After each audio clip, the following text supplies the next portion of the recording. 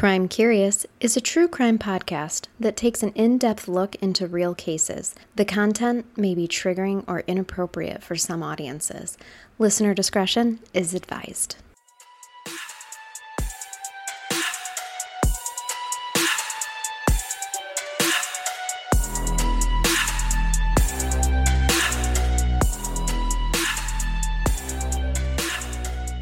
Welcome to Crime Curious. I'm Charnel. And I'm Amber. And we're wrapping up. Cut it out, Michigan. Yeah. Just cut it right out and stop. We are still not over. We are disturbed. Still not over Monday. No. Or Sunday. Sunday. Sunday's case. See, you don't even know what freaking day of the week it My is. PTSD is full force. Yes, mine too. I haven't eaten meat all week. No, God. Thanks to you. No. So today, I get to horrify you. Oh. So you sit back with your wine. Thank you. May I have another? Yes, you may. And you just let me take over on the horror today. Okay. All right. Let's hear it. So first of all, hey, thanks to Patreon Teresa and for forwarding this case, but then also for our friend Sam for tagging us in it when someone recently posted about the anniversary, 22-year anniversary about this. Because this case, I swear I am not drunk. I'm just straight up can't talk. You're just not the same after I'm really not. The UP case. There was a lot happening so there. much. And if you don't know what we're talking about, go listen to Sunday's case. But anyway, this comes to us, this case. It's the Kips Pizza Taco House case. Have you ever heard of it? Oh, I've only heard of, but I don't know the details. Oh, the details are there. Do I want to know them? No, you don't, but you are part of this podcast. And I will hear them. You're going to hear it whether you like it or not. And All even right. if you take your headphones off, you're still going to be able to hear me talk. That's true. So there's no escaping me today. All right, tell me about Kips. This is from Jackson, Michigan, but a stone's throw. Oh my gosh, so close to us. Yeah. and I go there for work. I know you do. I go there for dog food. Me too. I go there a lot. I mean, other things too, but mostly I'm like, what ridiculous treats can I get my dogs this time? Yep. Just so everyone is aware, you guys know we are 70-some, almost 80 episodes in. You know the Ambs and Charnel, Amberghini and Chucky. We like to bring you Ambs and Nell. Yeah. Here we are. Sometimes I sign our Patreon stuff with weird names for us, but you know that we like to bring you all the details that we can find. Okay? So many details. And I just need to apologize right up front. This happened in 1999. There is not a book about it. There's not a documentary about it that is substantial. I mean, there's brief news updates. Okay. There's just not. And I think it's important to keep this poor victim's story alive. Absolutely. But I'm sorry, I don't have background information for you. And it's not because I am a lazy podcaster. And we know you're not. I might be a tipsy podcaster sometimes, but I am not a lazy one. Oh, no. You dive very deep into cases. I drowned myself if I can. Yes, you do. And this just wasn't one where there's a ton of information, but I bought court records. They charge you a fee for some. It's ridiculous. Rude. So we're going to start our story with the married couple Kevin and Patricia Arts, known to friends as Kip and Patty. Okay. Isn't that so wholesome? Kip and Patty. It is. So this is the Kip of Kip's Taco House. It is the very same Kip. Do you like how sharp I am? I know. I really do. Kip and Patty owned Kip's Pizza Taco House. Now, I have an issue. It says Kip's Pizza Taco House.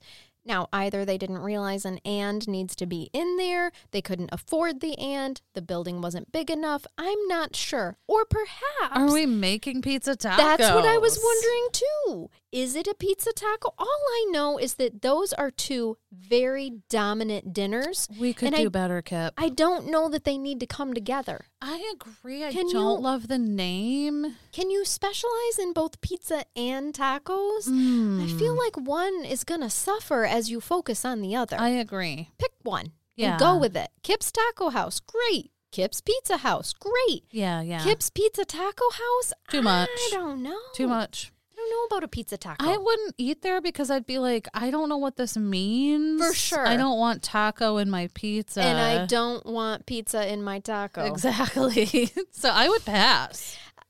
Me too. Agreed. Oh. Agreed. In which, ironically, they have financial troubles, so we may not have been the only ones struggling with that inner battle. I think we're onto something. That food battle. You know, my palate can't understand it, so I shan't go there. Yep. But the restaurant was connected to their actual apartment. So they lived and worked in the same space Okay. all the time. Oh, that's a lot. A married couple Oh. all the time. Lots of time spent together. Yes. Small apartment, so their living quarters are not giving them time off from one another either. They'd been married for 12 years at this point in time in 1999. Oh, gosh. They probably just hated each other. Right? I'm sorry. For sure. Just kidding. No, we'll get to it in a minute.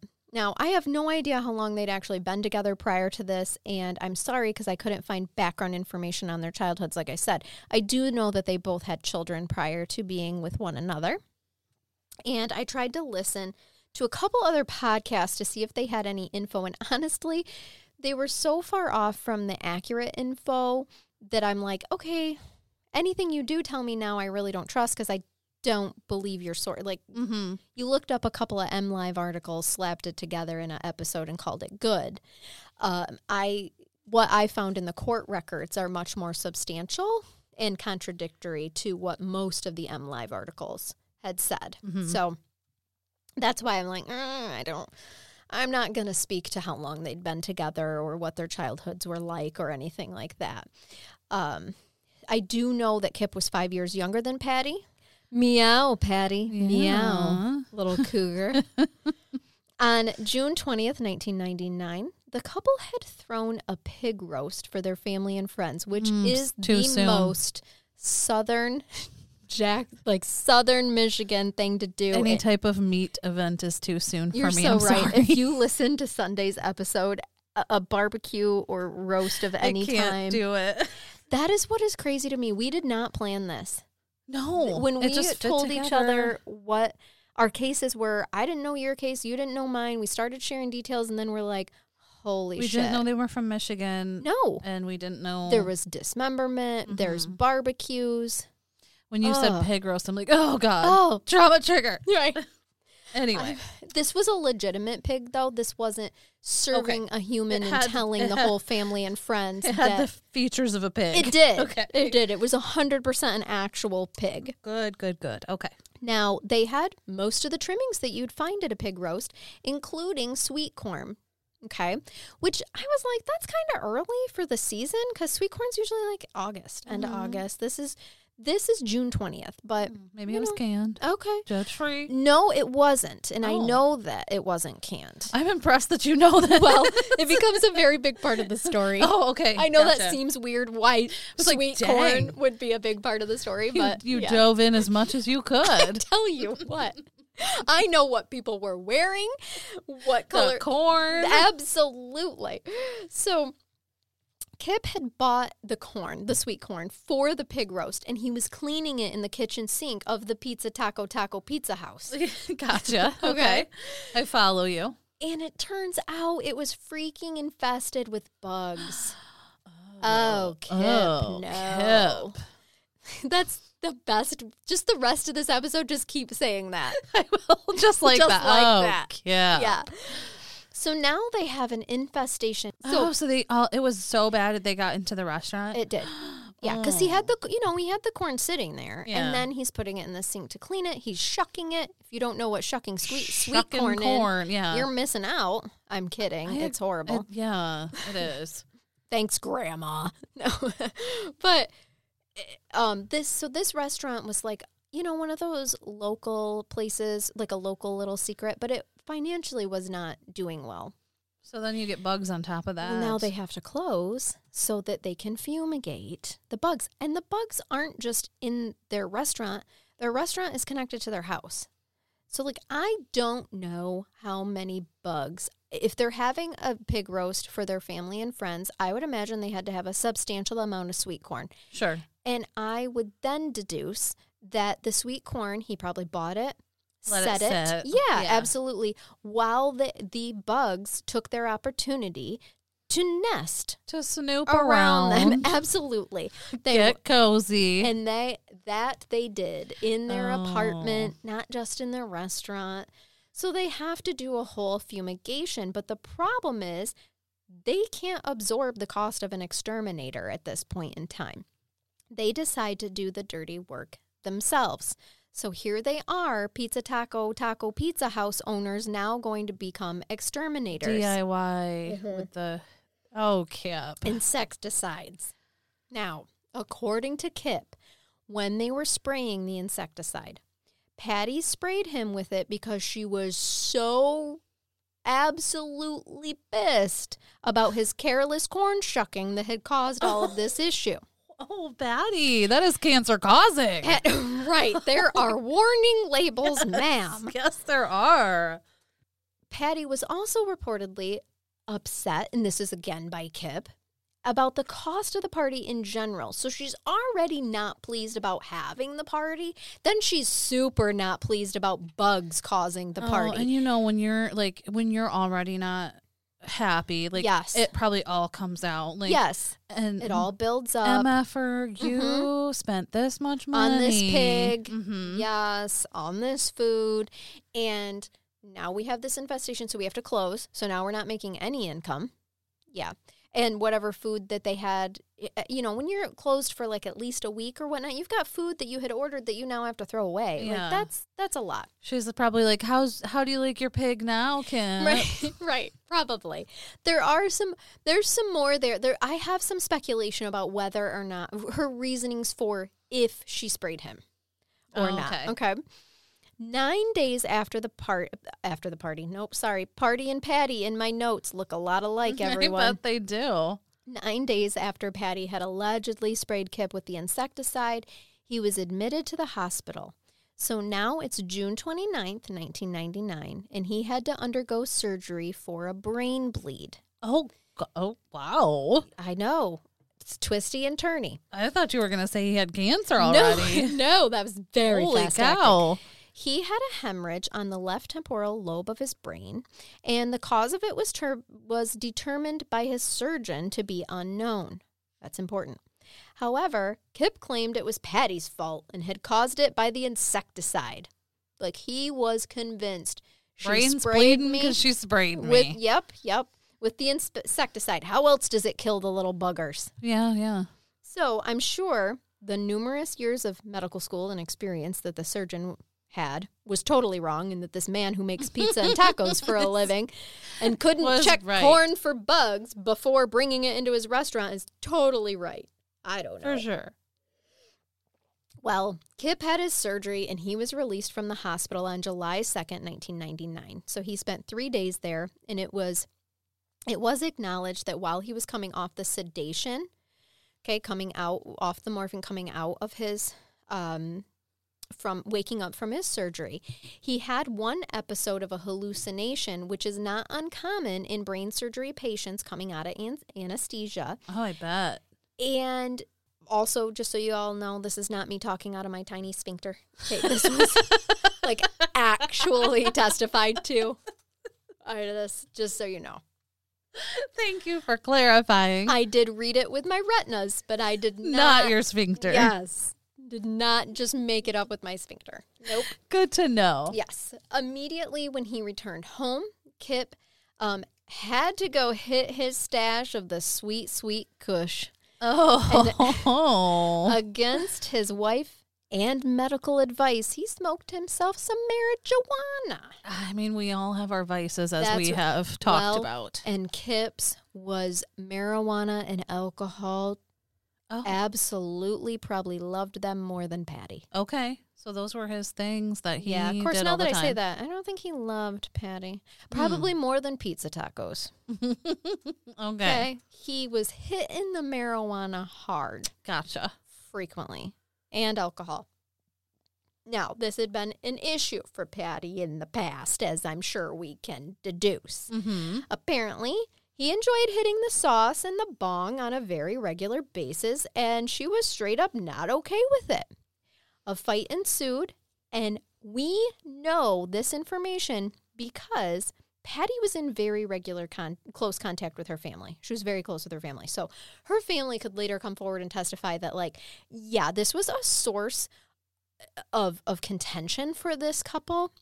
Patty talked about a nonstop, probably. Yes, of how frustrated that she was that their restaurant's not doing well, and he's just constantly back there with the bong. his sweet African kush, you know? I mean, it's just...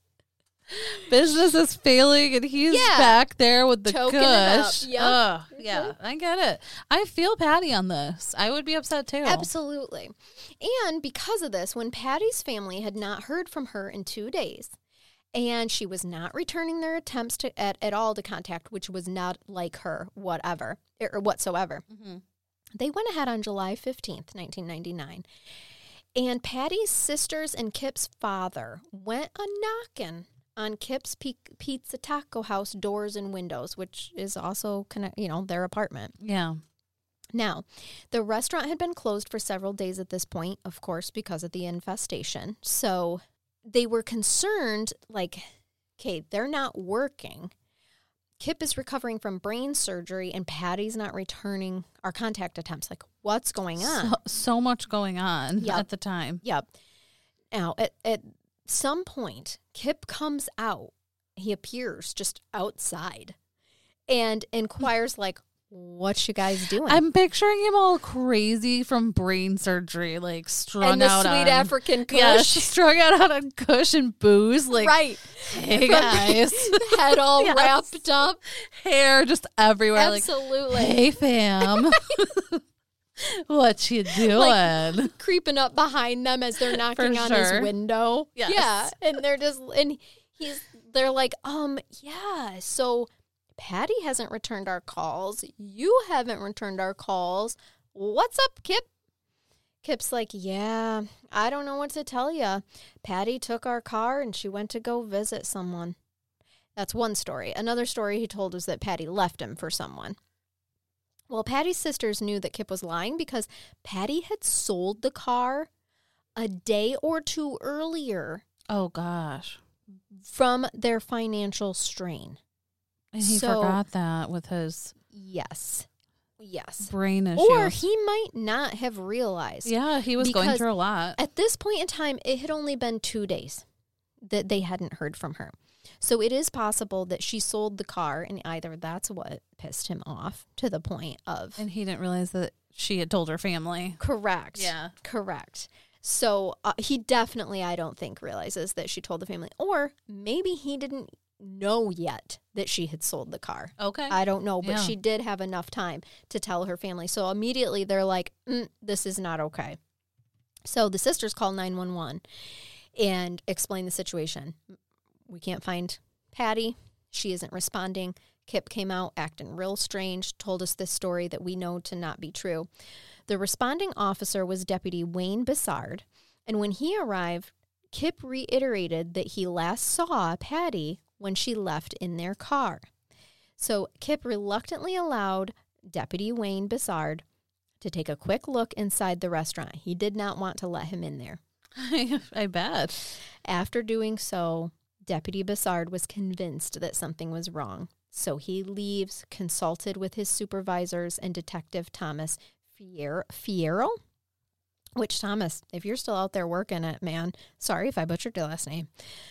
Bissard arranged to return to the restaurant to meet with Kip. Like, he had told him when he initially left, like, I'm going to come back, so I'll meet up with you later. So Kip knew that the deputies were coming back. When Bissard and Detective Fierro arrived at the restaurant, they purposely arrived before their arranged meeting time to just kind of stake it out a little bit. Okay. And it's a good thing that they did, because they witness Kip outside of the restaurant with a white box. And then he disappears around the corner. When Deputy Bassard and Detective Fierro catch up to Kip, he no longer has the box. So they're like, They went through the restaurant a second time, and they saw some brown drippings, like watered blood from fresh meat. You know what that, I know. Yeah. And it was on newspapers by the oven.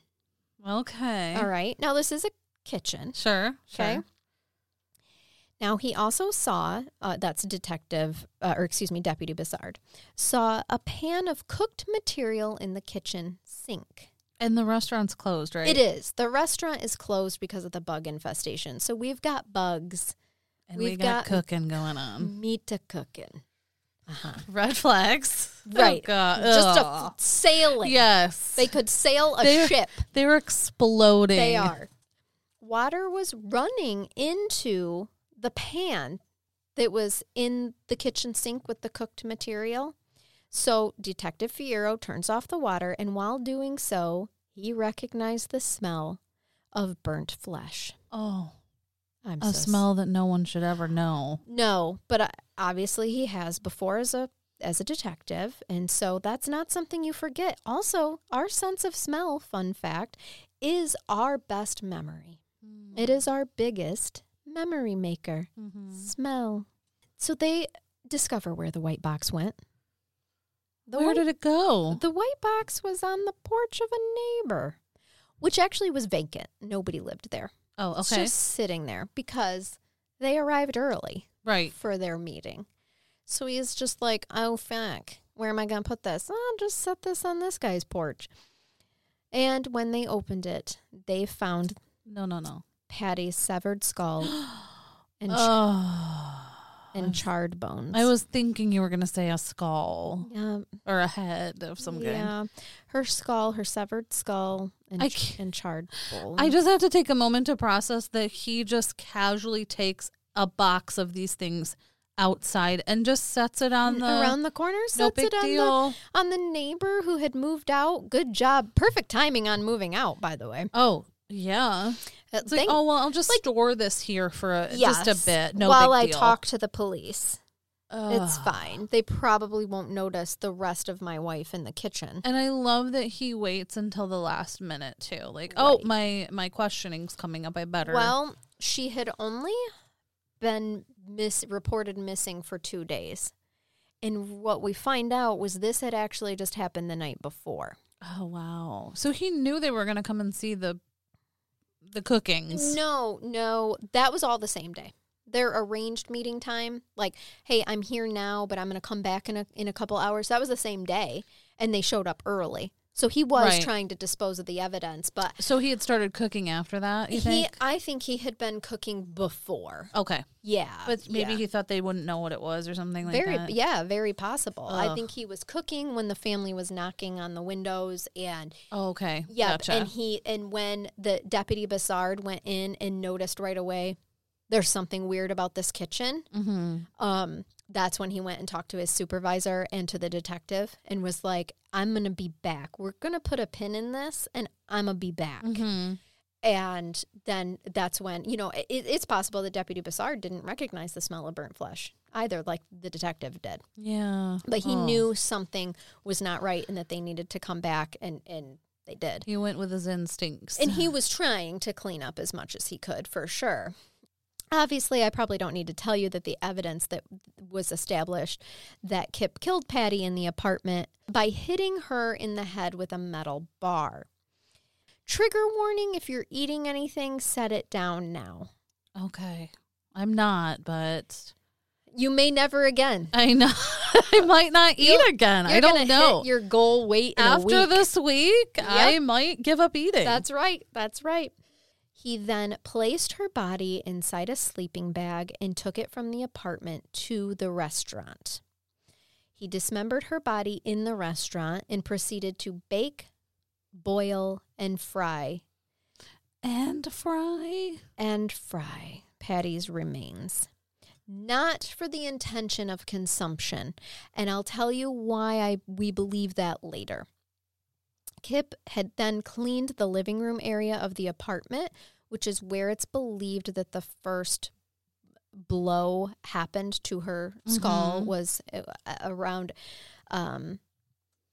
especially around the couch. So he had washed the carpets and couch cushions. He also moved the furniture to conceal spots on the carpet. They did do luminol tests to reveal the presence of blood in the apartment, and it was heaviest on the carpet near the couch. So that's why they believe she was on the couch when the attack occurred. Patty's DNA was found on the dining room table, on the tile in the apartment, on the restaurant floor, in the restaurant sinks, in the sleeping bag, and in Kip's fingernail scrapings. Oh, wow. So there's undisputable evidence that Kip dismembered Patty's body and then baked the bones and boiled or cooked the remainder. There's that physically ill feeling I get. And there it is. Let that settle in, everyone. Now, at this point, you might be like, Kip, but why? Why? Yeah, I am. I'm like, oh, Kip. Why? What? Oh, Kip. Kip. For sure. Many sources claim that on the outside to the family and friends, when I say many sources, it's like mediocre news outlets. Okay, that interviewed like an obscure relative. Sure. Okay. That they're like, this is just crazy. They seemed really happy. Nothing was wrong. That's what you get like from one of the other podcasts that I listened to that covered this. Not many podcasts have. I only found 1.5. The half was just like this brief mention. It wasn't really it wasn't coverage of the case. When you get your hands on the court records, you learn a different story. There was plenty of evidence that Kip and Patty had marital difficulties. In 1992, Patty consulted with a divorce lawyer, telling him that there was physical and emotional abuse in the marriage, and this lawyer did testify in the trial. The marital difficulties continued after that time. Approximately 2.5 years before she was killed, Patty told a friend that Kip tried to suffocate her with a pillow. Oh. There was also evidence of ongoing marital tension because of Kip's use of marijuana and alcohol, as reported by family and friends.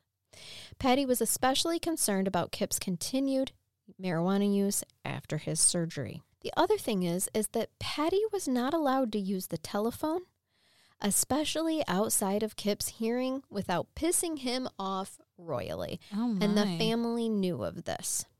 So we've got some power and control. Without a doubt. What I'm assuming is little man syndrome going on right here. Kip informed several people of his belief that insecticide that was sprayed was the cause of my hemorrhage and my brain surgery, and it is all her fault.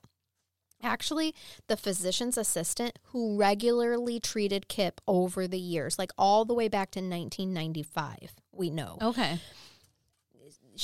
This physician's assistant saw Kip 3 days before Patty's murder, and he testified that Kip was still angry about the bug spray and was still blaming Patty. So even though the surgeon that did the brain surgery let him know there doesn't seem to be an origin, like a cause for this, sometimes this shit just happens. But he's like, nope. It wasn't the insecticide dude. Yep, but he's like, oh, absolutely not. It is my wife. In addition to the evidence of marital discord, the prosecutor presented evidence that in July 1998, Kip talked to a man named David Whitling and indicated that he wanted Patty to come up missing. Okay. Oh. If you aren't sailing on a ship full of red flags right now, sure. I think that you need to go back to detective school. So Kip asked if Whitling knew anyone who could, quote, do it. Oh, like, so he's like inquiring. I want Patty to come up missing. You know anyone? Serious inquiries only. Also, right. Also, if I was David Whitling, who's clearly talking to police and like telling them all this, I would be like, of all your friends, why do you think it's me that would know a guy? Sure, like why are you asking me? Right, I know a guy to make your wife go missing. Yeah, it's fine. See? Just like that. Yeah. Like, I don't know. I would be insulted by that. Me for too. sure. Me too. In 1998, Kip also complained to Virgil Wireball. Oh, Virgil. Oh, Virgil, who was Patty's son-in-law. So Virgil is Patty's son-in-law. Okay. Married to Patty's daughter at the time. Gotcha. That Patty knew how to push his buttons. Okay? Yeah. Like, She's his wife. I could go upstairs right now, say 3 words that could absolutely push my husband's buttons. Like, sure. you are married to somebody for You 12 know years. what- You know yeah. how to put that. Like, No. yeah. Well, she's saying that in a way of like, I know how to push his buttons, or What Virgil is saying is that Kip was the one that was complaining. Like, that woman always knows how to push okay. my buttons. gotcha. Yeah, it just wasn't- like that. For sure. It wasn't Patty that Okay. was saying that. It was Kip It was just Kip. Okay. bitching about Patty. Gotcha. Now, Kip inquired about whether Wirebaugh ever got so mad at his own wife that he felt like killing her or having her killed. Oh, Because this that's is normal awkward conversation with your son-in-law. And so literally Virgil Wireball is probably sitting here like, yeah, I don't think about killing Patty's daughter. No. How No. awkward. Now, have I ever been mad enough at somebody to picture a bitch slap across the face? Sure. Okay. Normal. Okay. Yeah. Normal. But murder? No. It's such a nonchalant. Like, you ever just think about killing your you ever wife? just get so mad at your wife that you just think about killing her? That's called premeditation, buddy. Yeah, and you it'll are get you first degree. Contemplating murder. Yes. Oh my gosh. So then, in that same conversation, Kip also pondered about how much it would cost to find a killer. Like, what's the going rate for a hitman? Craigslist. That's Where it. do you find one of these people? Yeah. What do you think they're pulling these Oh my days? gosh, he is like hand serving his suspicion. Like, to so many people, he can't just be quiet. So after his surgery, Kip told Virgil Wireball that Patty was treating him like a child. Okay, but honestly, so far, from what I've heard about you, old Kip, you need it. Like, he was stupid, low-hanging fruit. I'm going to leave that one right there.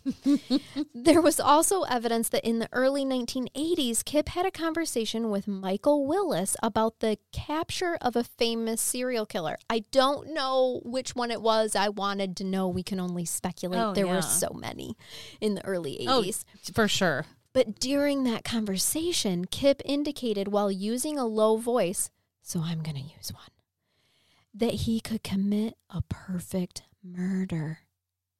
What is wrong with you, Kip? He said that he would cut the person up and boil the meat so that the corpse would not stink. Oh my gosh. Then he would throw the meat in a dumpster, which is something that many restaurants do. He planned this for years. Absolutely. Like this was on his mind. And you maybe could have got away with it if you hadn't have forgot about the fact that this person was loved by her family and someone would be looking for her.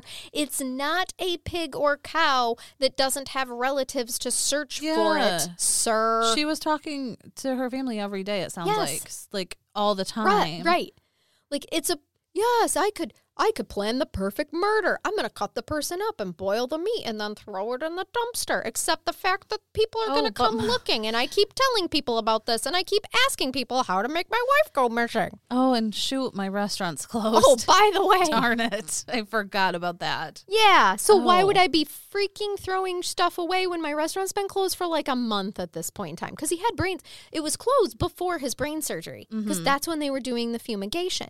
Then he had the brain surgery. He was released on July 2nd. She was murdered, or she was, reported missing on the 15th. So at this point, and the barbecue was on the 20th. Oh, too soon. Too soon. Sorry, I cannot say those 3 letters in sequence to you. No, I'm kidding. Did they take part of Kip's brain? Nope, Kip's brain okay. was intact. Okay, I'm just As a curious. matter of fact, the surgeon comments on how easy Kip's surgery was. Oh, okay. So as far as I'm concerned, Kip's being a whiny bitch. So he's fully coherent because Yes. I'm picturing like He Kip had with maybe a piece of his brain missing. And No, No, He was like, oh, I'll get away with this. Kip had a very small hematoma on the left side of his brain. It was very easy to get rid of. Okay, so it was very... That's why he was released after only, 3 days in the hospital. He went in on the 29th. He was released on the 2nd. Yeah, when you mentioned that, I was thinking like, wow, that was fast. Mm-hmm. So... Yes, because it was NBD as far as surgeons are concerned. Tiny little brain surgery. Yes, okay. yes. This information is super important for the prosecution to establish, premeditation, because Kip did not dispute that he killed Patty, but he was claiming that he was not guilty by reason of insanity. I mean, obviously, I'm sure it goes without saying, he was arrested right away, and he wasn't denying it. But he's like, yeah, I was insane. He was trying to claim that he was insane from his the teeny brain little surgery. brain surgery. Yes. Okay. From his NBD surgery. Yep. Now, according to Kip, on the night of the murder, he had fallen asleep in the living room. Patty woke him up, and at which point he immediately hallucinated, thinking that she was the devil, and struck her with the closest object that he could find, which happened to be a metal bar, because we all keep metal bars in our living room when we're watching Three's Company. Why not? Just, laying by the couch. Yep. Only after killing her did he realize that he had struck his wife and not Satan himself. Oh. I fucking hate it when that happens. I can't tell you how many times. It's not the devil. Shit, it's not the devil. Darn it. Yes. Oh, poor Kip. Those hallucinations will get you. Has everything to do with the surgery and nothing to do with the marijuana? Yeah. I don't know why I'm a leprechaun, yeah, but there I was just gonna say you had a leprechaun tone. I don't hate it. No clue where that came from. So the defense maintained that Kip was mentally insane and not responsible for his actions. Patty was last seen on July 13th, and he told investigators that she was killed on the 14th and then discovered on the 15th. Gotcha. She was last seen and heard from on the 13th. This was a quick discovery. Yeah, thank goodness. Yeah. Because he might have almost got away with it. Yeah, really? I mean if it wasn't for her family, something's up. Truly. Very quickly. Which, again, the reason the family was suspicious is because they knew about the tumultuous relationship with them. Mm-hmm. Okay? So that's why they were suspicious right off the bat. So all of the sources that are like, oh, they were a happy married couple, no one ever knew. Clearly they were not. Check your facts, man. Buy those court reports, people. Yeah, they don't lie. Yeah. But no, I mean, honestly, kudos to the family because like in many cases, it could be a couple days. She's a grown woman. Yes. It's like, oh, I haven't heard from you in a few days. And as much as I hate to admit any of this, the way he was going about it, he might have been able to get away with it, with the exception of she took the car that I know people, that they had already sold. Had they not come to the house during the cooking process and put all that together, right? That no, she sold the car. She didn't take off with the car, but that still would have been his word against theirs. Yeah, truly. Yeah, exactly. So I don't know. Well, they would have ran I'm sure the police, the Jackson police, do a great job. I'm sure they would have ran the plates and figured out that it was sold and transferred. True. But still, it's just a quick, it all unfolded very quickly. Yes. Yep. So the defense presented two experts who testified that he was legally insane at the time of the murder. Okay. There was Edward Cook, a neuropsychologist. Stop. Oh, yeah. Oh, my God. I didn't realize that. I'm so sorry. That is his freaking name. These are just too perfect. Oh, God. You couldn't have teed it up any higher. No. Shit. Oh, my goodness. Yes. Edward Cook. Edward Cook. That's what we have. Dr. Cook is all I can bring you. Neuropsychologist. Shit, it's just people. Too perfect. But he testified that Kip had an organic psychotic condition, and because of his mental illness, he lacked substantial capacity to appreciate the nature, quality, or wrongfulness of his conduct. To which I want to say, Mr. Cook, why then did he try to dispose of the evidence? Right. Okay. If he didn't realize it was wrong. Right. He would not have went to the great lengths of dismembering and cooking, boiling and frying his wife's. But what he's trying to say is, no, he did all of that out of insanity. And the prosecution's like, bitch, please, he did that to get rid of the evidence, as evident from his conversation in the 1980s. Right, as he had planned in the 80s to where do. he whispered to a man that he could get away with a perfect murder. The low whisper makes it even more sinister. For sure. I could get away with this. For sure. You know, All you have to do is cut them up. and boil the body. Also fry them. Just a little bit of panko. Yeah. Like, that's what. He had been planning this for years. For sure. Decades. Yes. Really? Oh, Lord. So then Bradley Seawick, a doctor of clinical psychology and a board-certified neuropsychologist, testified on the defense's half that Kip had a cerebral bleed that was deep, destructive, and it was a severe stroke, which not only affected Kip's speech, but also affected his ability to think in a logical and rational manner. Now, Dr. Seawick believed that the stroke and surgery caused a devastating insult to Kip's nervous system, and that Kip suffered a great destruction of nerve cells in his brain. Here's the thing. He didn't have a stroke. He had a brain bleed. I was just gonna ask if he had a stroke. No. He said he concluded that Kip was in a confused, psychotic state at the time that he killed Patty. He suffered from delusions and hallucinations, and as a result of the mental illness of delirium, Kip did not appreciate the wrongfulness of his conduct and lacked sufficient capacity to conform his conduct to the requirements of the law.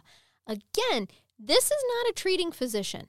He did not do the surgery. Where did he get his information? Right. So he got his information from Kip. Okay?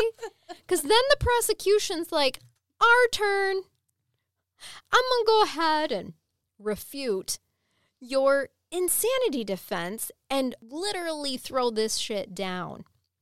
So they went ahead and had the neurosurgeon that performed Kip's surgery. And he testified that Kip had a cerebral hematoma on the left temporal lobe of his brain, which controls speech. The clot was present in the brain for 1 or 2 days, but it was not acute. Okay, so it was present for just a couple of days. It was a small one before it was taken out. Now, the evacuation of the blood clot was relatively easy, and no abnormality was found in the brain. The cause of the hemorrhage was never determined. After surgery, Kip suffered from aphasia, which is word-finding difficulty, while his process of thinking was not impaired. The conversation of thought to speech was impaired. He had, literally what it says, he had a difficult time for a moment finding words. Okay. Because where the bleed was on his brain controlled speech. Gotcha. So he was struggling with words, but he could still think rationally. Absolutely, because it was not in that area of the brain that controls all those other things. And this is it's only the person that did the surgery. Correct. And there were no abnormalities in his brain. There was no nerve damage to the brain. They literally took the hematoma off, and that was it. Which is just a little bit of blood. He had like a little blood pimple. Just a little blood pimple. And they just sucked it right out of there. And put him back together. Yes, and not unusual for them to have aphasia after such a surgery for a short time. Mm-hmm. They referred him to speech and occupational therapy. Okay. And the neurosurgeon testified that there was no nerve damage to the brain at all. So this other dude that's like, oh, he had a stroke and the surgery caused devastating insult to his nervous system. And he had the other, the dude that's like, the bleed was deep, destructive, and it was a severe hemorrhage stroke, where there was no medical evidence presented to show that. It was all BS. Yes. Yep. Now, the treating physician did No, like he did absolutely acknowledge the existence of a hospital note reflecting that Kip had a hallucination. And he explained that this hallucination occurred within a day after the surgery when Kip was recovering, like coming out of the anesthesia. And he said that he was instantly sick, like he instantly vomited. He knew, which is also a part of the hallucination as well. The prosecution's most extensive rebuttal testimony came from Dr. Joseph Galdi, a neuropsychologist with the Michigan Department of Health and Human Services Center for Forensic Psychiatry. Now, Kip had stayed at the center for 5 months for a court-ordered evaluation before the trial, and this doctor was the one who evaluated and saw him. Okay? Okay. It's a state-run facility that evaluates criminal defendants for both criminal responsibility and competency to stand trial. So they do, impartial evaluation. They work directly for the courts, not for the prosecution, not for the defense. They're just solely impartial. Now, according to Dr. Galdi, Kip's personality test did not show any signs of psychotic or paranoid thinking. He did not show any signs of hallucinations, paranoia, or psychosis during his time at the center. And he testified that Kip only talked about Patty as a demon or a devil after the murder and after he had been in contact with his lawyer. Gotcha. So there was no talk of that before. Correct. When he was claiming he saw the devil. When he was initially talking to the police. That was never mentioned. Nice try, Kip. Uh-huh. There was no basis to conclude that Kip met the criteria for legal insanity.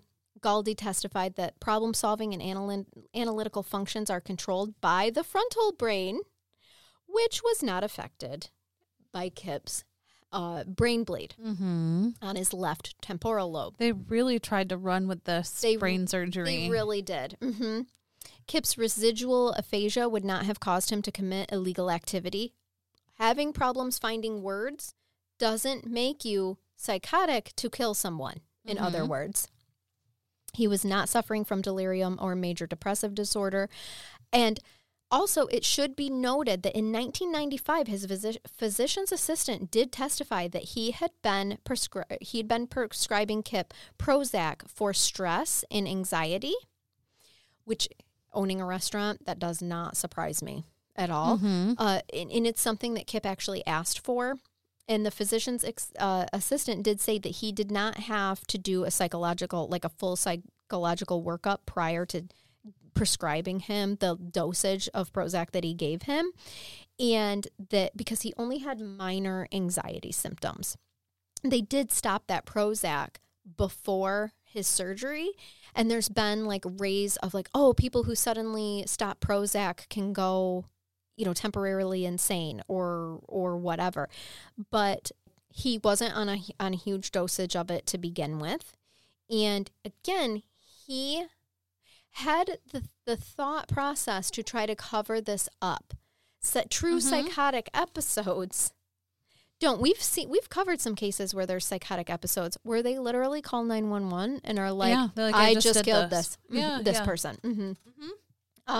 Now, outside of the possibility that intoxicants were involved, such as marijuana and alcohol. That African kush. That sweet African kush. Sweet, delicious kush. Kip had no mental illness at the time that he killed Patty. Now, I love this name. Manfred Griffenstein? Oh, that's good. A psychologist specializing in both neuropsychology and sleep disorders testified that the defendant did not suffer from any type of sleep disorder at the time of the crime, proving that he was not sleep deprived, showing, you weren't psychotic from lack of sleep delirium. Kip just had no chance here. He gets caught quickly. He'd already been planning this for years. Clearly. And now there's just there's so much evidence saying no, good try. Another forensic psychologist testified to Charles Clark and said, listen, Kip is not truthful because he told inconsistent stories about Patty's death during evaluation and investigation. So during the evaluation phase when he's being evaluated by psychologists after speaking with his lawyer is when he mentioned she looked like the devil. And then during the investigation, he was just like, no, it's because of my brain bleed. Yeah. And, it's totally different. Kip's psychological test results showed mild reactive depression, but no major depressive disorder. Clark noted that Kip had no documented major depressive condition before the brain injury. He concluded that at the time of the killing, Kip had no substantial disorder of thought or mood, was in touch with reality, was aware that he was in legal jeopardy, and was not operating under the influence of hallucinations or delusions. Did anyone bring up questioning his sanity for serving pizza and tacos at the same place? I never found that information, but you might be onto something, that is sister. What I would have went with. Right. Why? You cannot trust a man serving pizza and tacos. Yeah, exactly. At what the same is this? place. Nope. And then naming themselves after it? Yeah. No. So finally, Moses Moonquiz, a cardiologist. Oh my God. Your case is plentiful with the names. I messed that up. It's Moses Moonquiz. Good. There are Still two good. Z's in this. Give me another name where someone has two Z's that aren't right next door to each other. Yeah. Because I like it. These Z's, one is at the beginning and one is at the end. Moonquiz. Moonquiz. I'm Moses. Moses Moonquiz. That's a nice name. Yeah. I like it. So he's a cardiologist, and he testified that Kip's cerebral bleed was superficial and did not penetrate the brain. There were no vascular deformities after the surgery. No permanent ongoing brain damage was physically evident. So what the prosecution did, which is smart, is take another doctor who deals with seeing, I know he's a cardiologist, but if you're not aware of this, actually literally can have a bleed go from your heart to your brain pretty quickly. And so they had him testify as a neutral party. So he's not the doctor that did the surgery, but he is an expert of the field to show, hey guys, these scans are showing that this bleed was not penetrating the brain like the defendant, like Kip's expert was saying. Yeah. The jury rejected Kip's defense that he was mentally insane at the time of the crime, in part due to the methodical cutting and destroying of Patty's body over the course of days. Also the testimony from the physicians who had treated him. The judge convicted him of first-degree murder, premeditated murder, as a matter of fact. Oh, very premeditated. Yes, in March 2001. So the now retired circuit judge Edward Grant sentenced him to life in prison without the possibility of parole in 2001. Now, remember Kip's name is actually Kevin. Just so I know you've all forgot that by now. Yes, Kevin we Arts. did. So after his conviction, his father, Lloyd Arts, told reporters that he believed his son had mental instability and did not feel that his sentence was just. His quote was, "There was no truth in their case. Kevin didn't even know what color suit he had on today," which when you're going for the insanity plea, you do play that up a bit. Sure. Lloyd's statements were echoed by Kip's other children as well. Shortly after the arrest, Kip's brother, Brigid Carlson, blamed his recent brain surgery, telling reporters he should have never been released from the hospital, and we were all worried sick. He didn't even know who Patty was. That was during the hallucination when he was coming out of the anesthesia. I get it. This is his family. It's hard to accept. Absolutely. Now, another unidentified sister told the press that the family believed that Kip had been released from the hospital too soon because of his lack of health insurance. So, yeah, I get that too. Mm-hmm. Sure. Now, Kip has appealed and appealed and appealed and I'm appealed. sure. And appealed. Are they like, bro, you boiled your wife. Sorry. Yes. His first appeal was in 2003, and it would be the start of many a string of appeals. A lot of his appeals are like pulling at threads of like, hey, you guys didn't serve this paper. You guys didn't. It's Just not anything he can find. Yeah, because there's disputable evidence that he dismembered So much and evidence. cooked his wife. And planned it for a long time. Yes. So what they did in 2003 is he was like, listen, you showed photos of the bones, the charred bones, and you did that for sympathy from the jury to convict me. And the Court of Appeals was like, nay. The prosecutor had to prove premeditation and deliberation because you were going for the insanity plea. Your defense was insanity. So by showing the pictures, it showed the jury the extent that you went to try to cover this murder up, in which case it was necessary. I love that that's his thing. Like, oh, you showed these photos. This brutal murder that I committed. Yeah. Like, I did this, but you used those photos for pity. What? Yes, exactly. We are pulling at little hairs. He appealed. Obviously, that one was denied. He appealed in 2007, which led to an evidentiary hearing because Dr. Galdi, who was the physician that saw him for the 5 months that he was at the state psychiatry center, said that Kipp suffered from marijuana-induced psychosis. So information that came to light in a letter that Galdi wrote, like, to the U.S. District Judge in Detroit. Now, basically what it comes down to is Galdi is like, yeah, he was super into marijuana. Mm-hmm. And it did have an effect on him. Absolutely. But basically the Court of Appeals is like, yeah, that doesn't mean you're insane.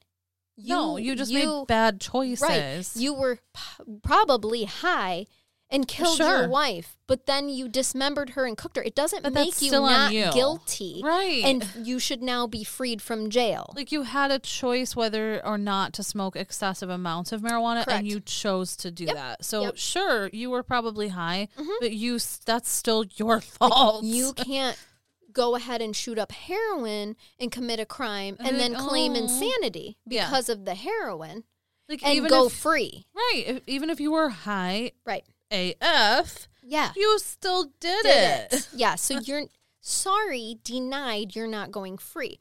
The latest update that I could find is in 2006, according to an MLive report, the U.S. Court of Appeals in Cincinnati, Ohio, affirmed that a lower federal court's decision denied Kipp a writ of habeas corpus, which is a right of detained Americans to challenge their imprisonment. So he is 59. He remains in prison, serving life sentence at the Gus Harrison Correctional Facility in Adrian.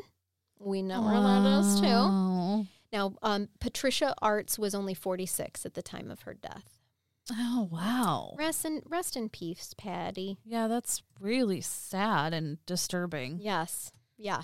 And he, like, planned this for so long. But, I mean, obviously, he knew for a long time that he was capable of murder. To just be like, oh, if I'm ever going to do it, this is how I'm going to do it. And then he starts talking about doing that with Patty. Not even, exactly. That's the thing. Because not even to say, you and I, after doing this podcast, sometimes we're like, well, that was stupid. If I was in trouble, if I was doing this, this is what I would do, which, hindsight, you had whatever. Very helpful suggestions in our last case. Yeah. Oh, that's right. I possibly, made myself a suspect. This is what I would have done. Right. So I'm not saying that you can't have BS conversations like that. Right. But to literally lower your voice and be like, I know how to commit the perfect murder. So shady. You cut him up. Or if you came to me and you were like, then throw away their meat. Yeah. Why are we whispering? Or if you come to me and you're like, have you ever thought about killing, your partner? Yeah. Right, Burying exactly. him in the backyard. How much do you think that would cost? Yeah, like, do you know anybody that's doing that these days? What's the going rate? I'm gonna be really concerned. Right, exactly. That is suspect for sure. So that's that. Thank you for the suggestion. Multiple people suggested it. Thank you. We've covered it. We hope we've satisfied the need Have we satiated you, people? Pizza, tacos, and barbecues are all done for me. Done. Great. We really will be the fittest. I'm going to have abs this summer. For sure. We're going to be the fittest podcasters. That's what we're going to be. For sure. What's your secret? Trauma. Secret is trauma. Oh, my goodness. That is the best answer ever. Seriously, what's the trauma diet secret? Sorry, I just scratched my microphone. Good. I heard in that. A traumatic act, but no, all of the delicious foods that I enjoyed, they're like destroyed. Literally, what's left? Chicken, kale, spinach, eggs. Oh, see, we have choices. Great. Macaroni and cheese is still there on the table. Ooh, carbs. I love them. Yep. Potatoes. Nobody's done anything horrible to a potato yet. Yep. So we're good. Someone's going to send us a potato there's case going to be now. a potato killer or something. You know it.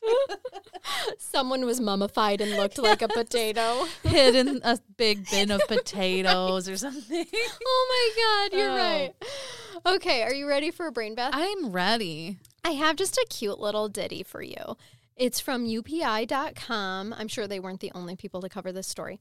But it was Texas driver cited for using carpool lanes with skeleton passenger. And before you ask, because this is a morbid as fuck podcast, it's not a real skeleton. Halloween decor. Okay. Halloween decor. Thank you. Everyone. I had questions. Yes. Like, have these things become funny now to us? No, I know we can't see the line anymore. No, but it's gone. I knew not to cross that one for a brain bath. Good. Yeah. Okay. Yeah, I'm learning boundaries of our humor. Okay. So September 30th, just this year. Oh, you fresh brain baths. I'm trying to come in hot with the freshness.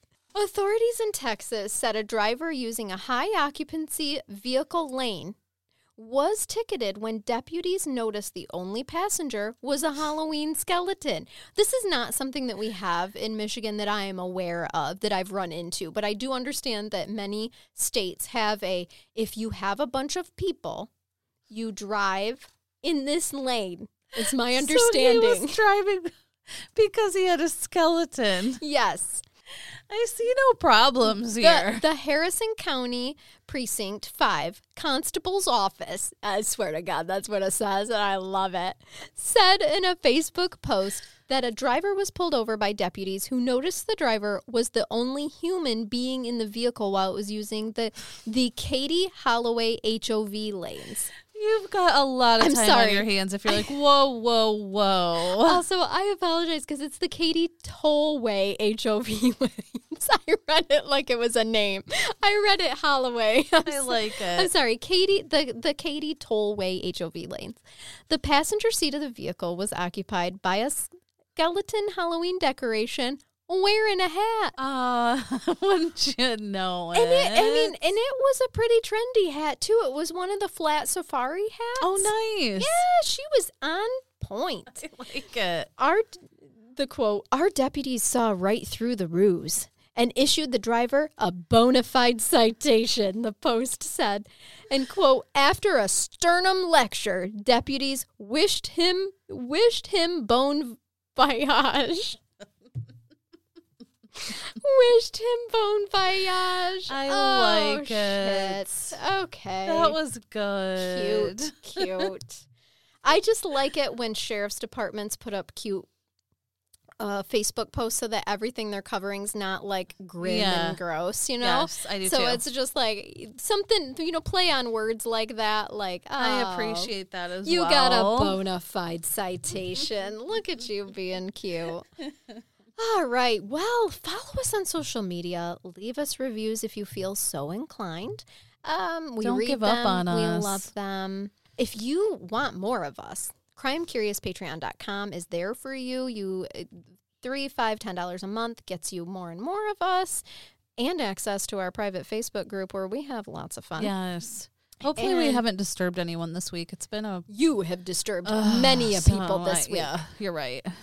My nightmares are from you. Thank you.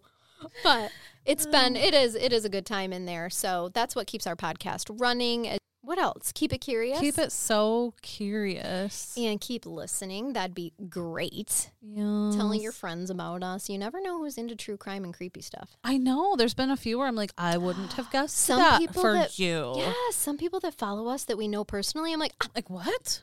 Girl, I didn't know we had that in common. Yeah.